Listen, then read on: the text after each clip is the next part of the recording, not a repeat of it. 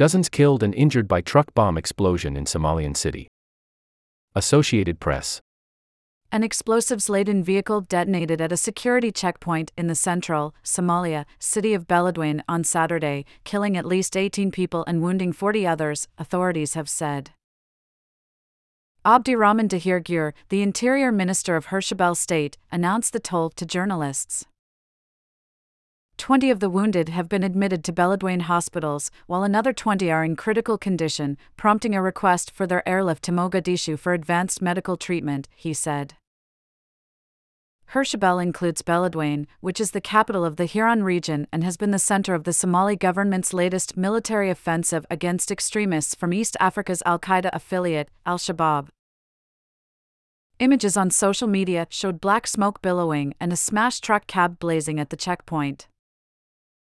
Dr. Suleiman Abdi Ali, the director of Beledweyne General Hospital, said the bodies of 10 victims were brought to his hospital.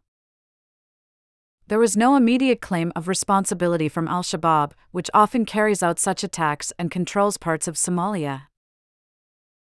It was a truck loaded with explosive devices that forcefully passed through the government-manned checkpoint, and a pickup vehicle belonging to security personnel was chasing it when it exploded, witness Abdicator Arba, who said he was about 200 meters away and was one of the first responders, told the Associated Press by phone.